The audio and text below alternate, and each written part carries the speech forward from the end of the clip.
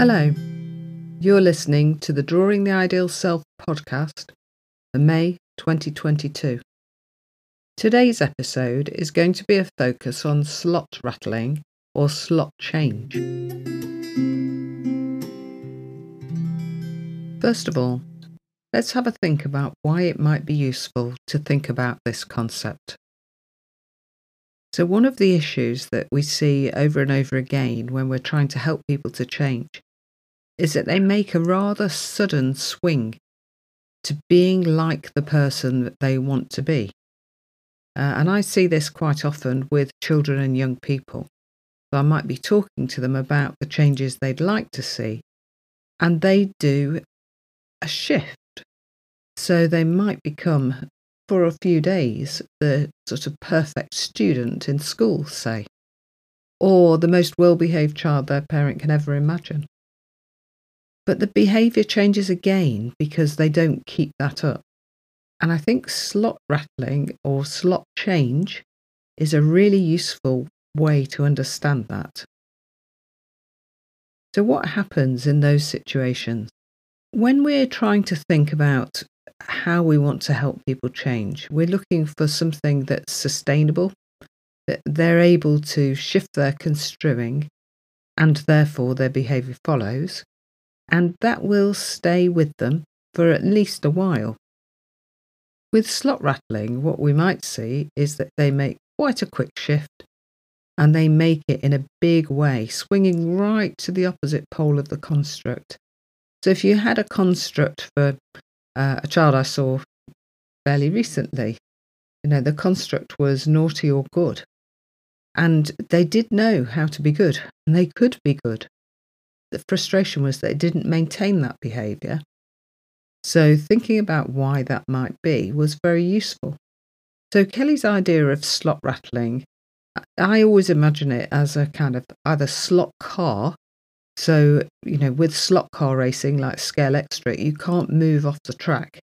You stay on that one track. You can go round and round, but you can't get off it. Or I think of it like when you put money in a slot and it can only go in one direction down. For some reason, I always think of that in connection with the 2p machines at the arcades. So something gets stuck in a slot, like a train would on a track, and they can't change direction. What they can't do is turn kind of left or right. So make a movement that is not going to go all the way to the extreme. They can only stay at one end or the other. And this can happen when people's construing hasn't been very well elaborated. So they might have an idea of naughty and good, but what they don't have is all the in-betweens. So let's see what some of the authors say about this. And it is important to note that this is one way you can experiment with change. So you can deliberately move to the opposite pole of a construct.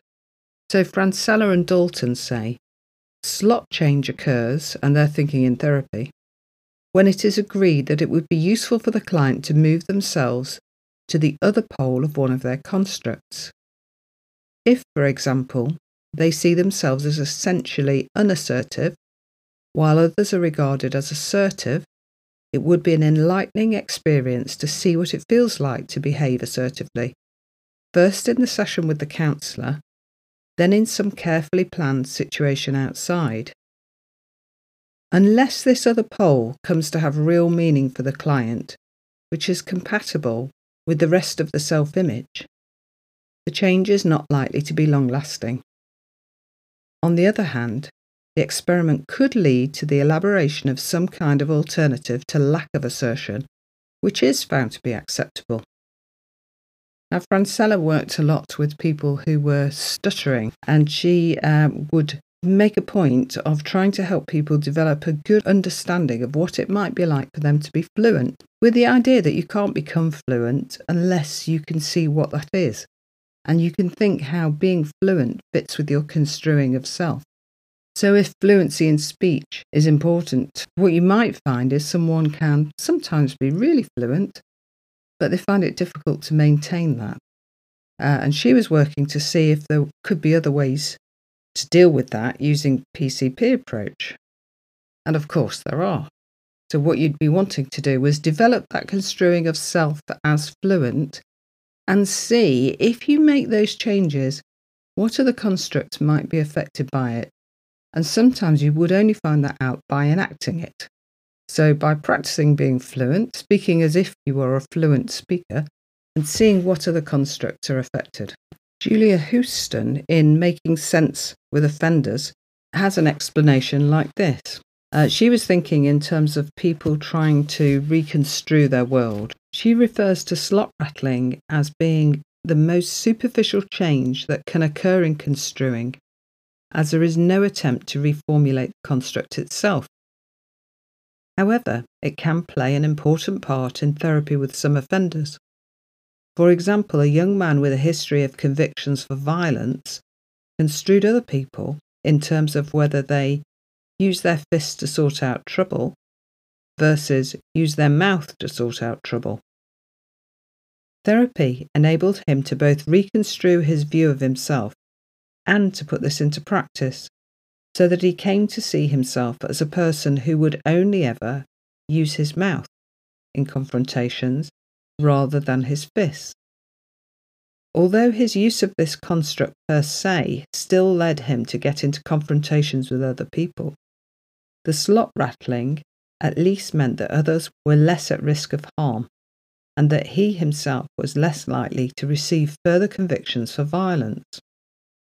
So you might move deliberately as a way of experimenting with a completely different role. And this is something that we ask people to do when they're recovering from addiction, to become sober, say, or to become someone who never uses drugs. If you do that and you get to be that sober person, one of the things that often happens is people are either sober or not sober, and not maybe a little drunk, but very drunk. And I realise that people who are alcoholic actually will find it easier to get drunk. However, that movement has to be right across to the contrast pole. So to be sober in order to connect with various other constructs. So it may be that by being sober, you can be a good parent. By being sober, you can be a good child. By being sober, you can hold down a job. So being sober has a lot of implications, and finding out the implications of construing becomes very important when you notice that people are slot rattling. For example, a child who misbehaves in school has 3 days when they are the model student. So they slot rattle from the pole of misbehaving child to the contrast pole, which is angelic child. And we would expect that it's difficult to maintain that. But when you think about why that is in PCP terms, you'd be thinking about what the implications are of that. If you become a child who is now a good child who behaves really, really well in class, what does that do to your relationships with your friends? How does it affect how your teacher sees you? What difference does it make when you go out to play? Is playtime more boring because you're behaving really, really well in the way the teacher wants? Or is it more exciting because you're doing an interesting experiment?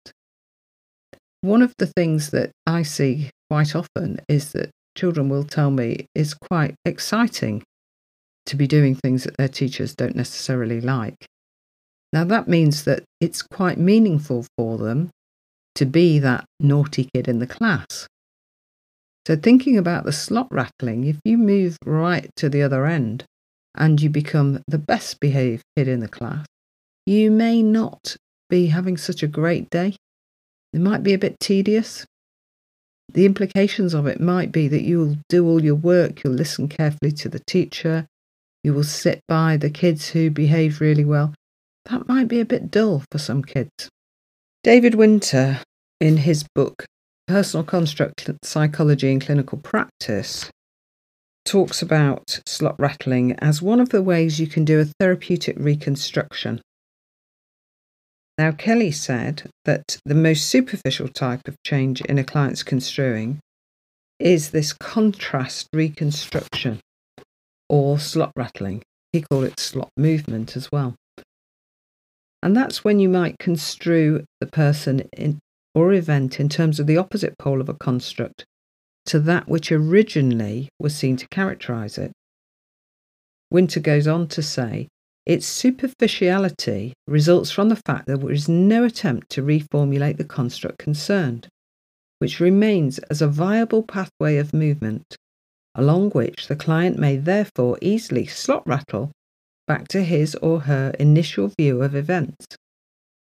For example, the client whose self-construal switches from being anxious to being relaxed, but does not modify the anxious-relaxed construct or its relationship with other constructs, will be likely at some stage to switch once again to the original anxious self-construal.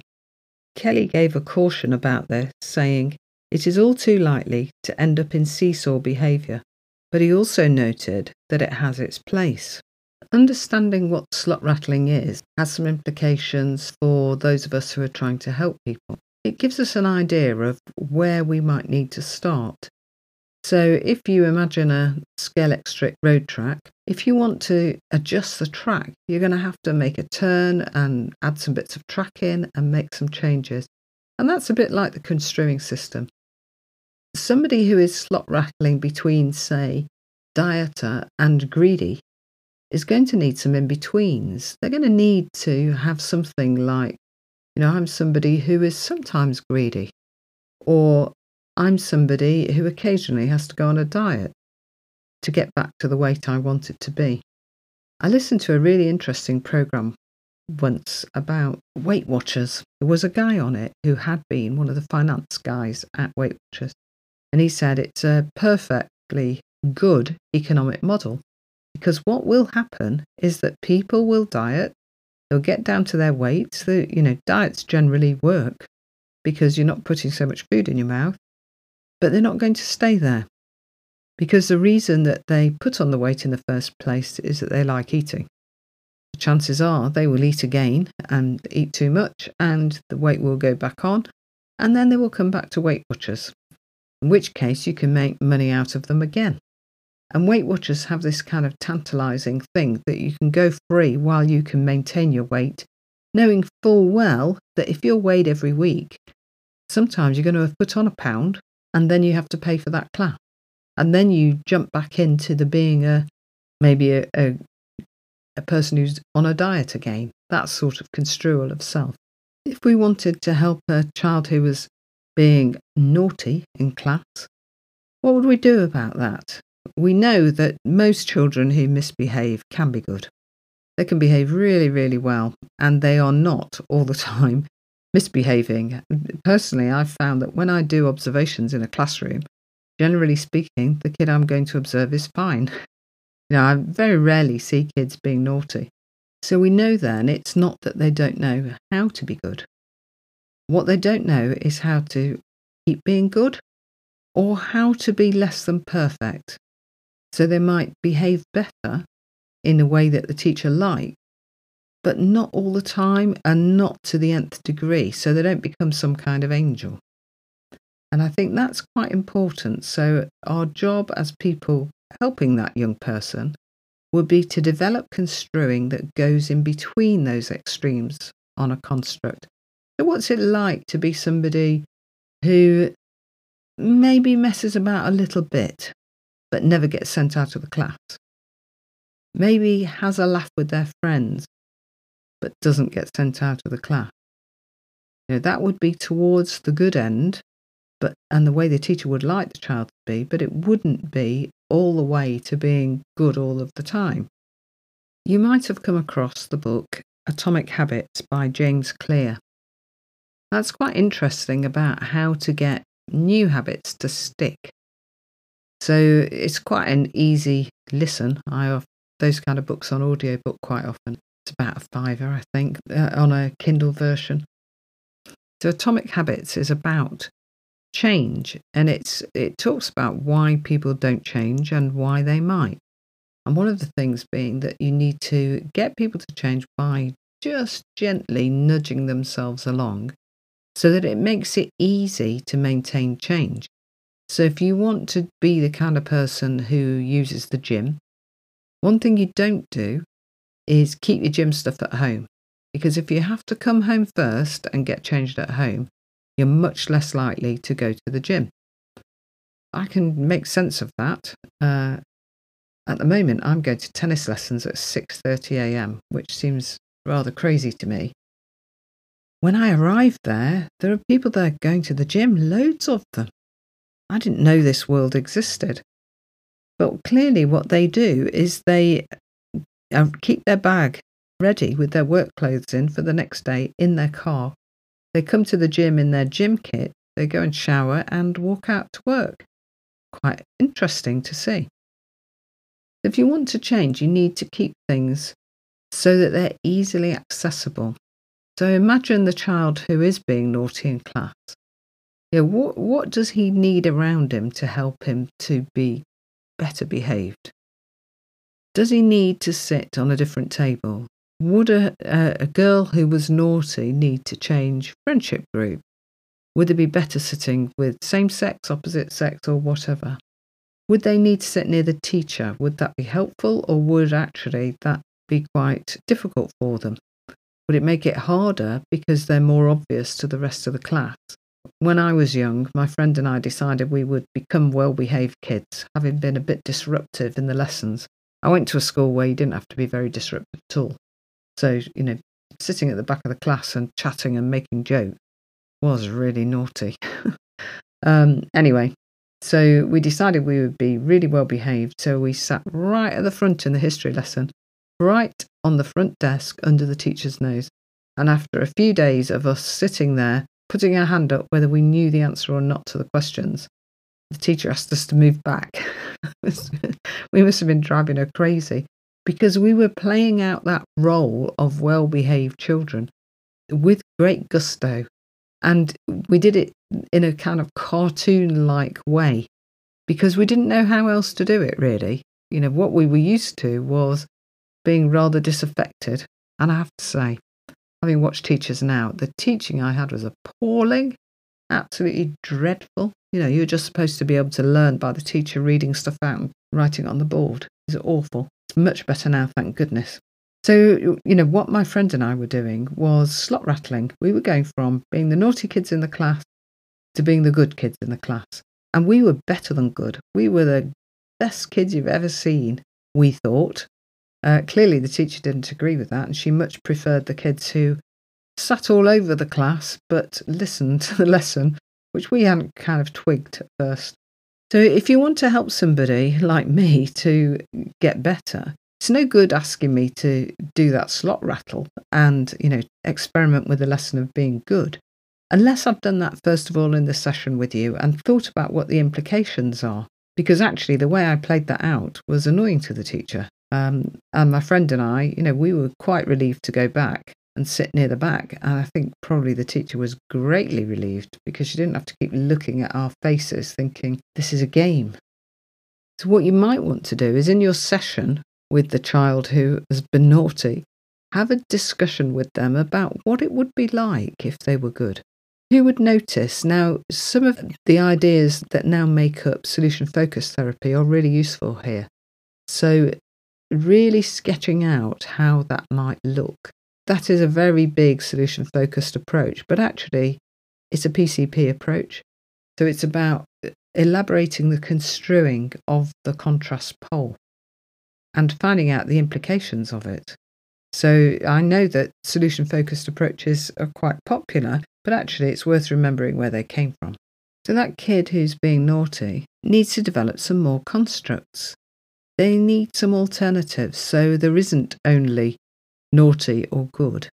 There might be naughty or paying attention, or naughty and listening. That might be a more useful construct.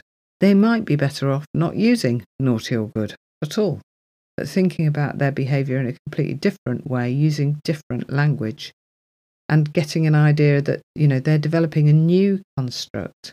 So we know that people kind of take an opportunity to reinvent themselves sometimes. So I've known people, go off to university and say, while I'm at university, I'm going to be different from how I've been in sixth form. It'll be the new me.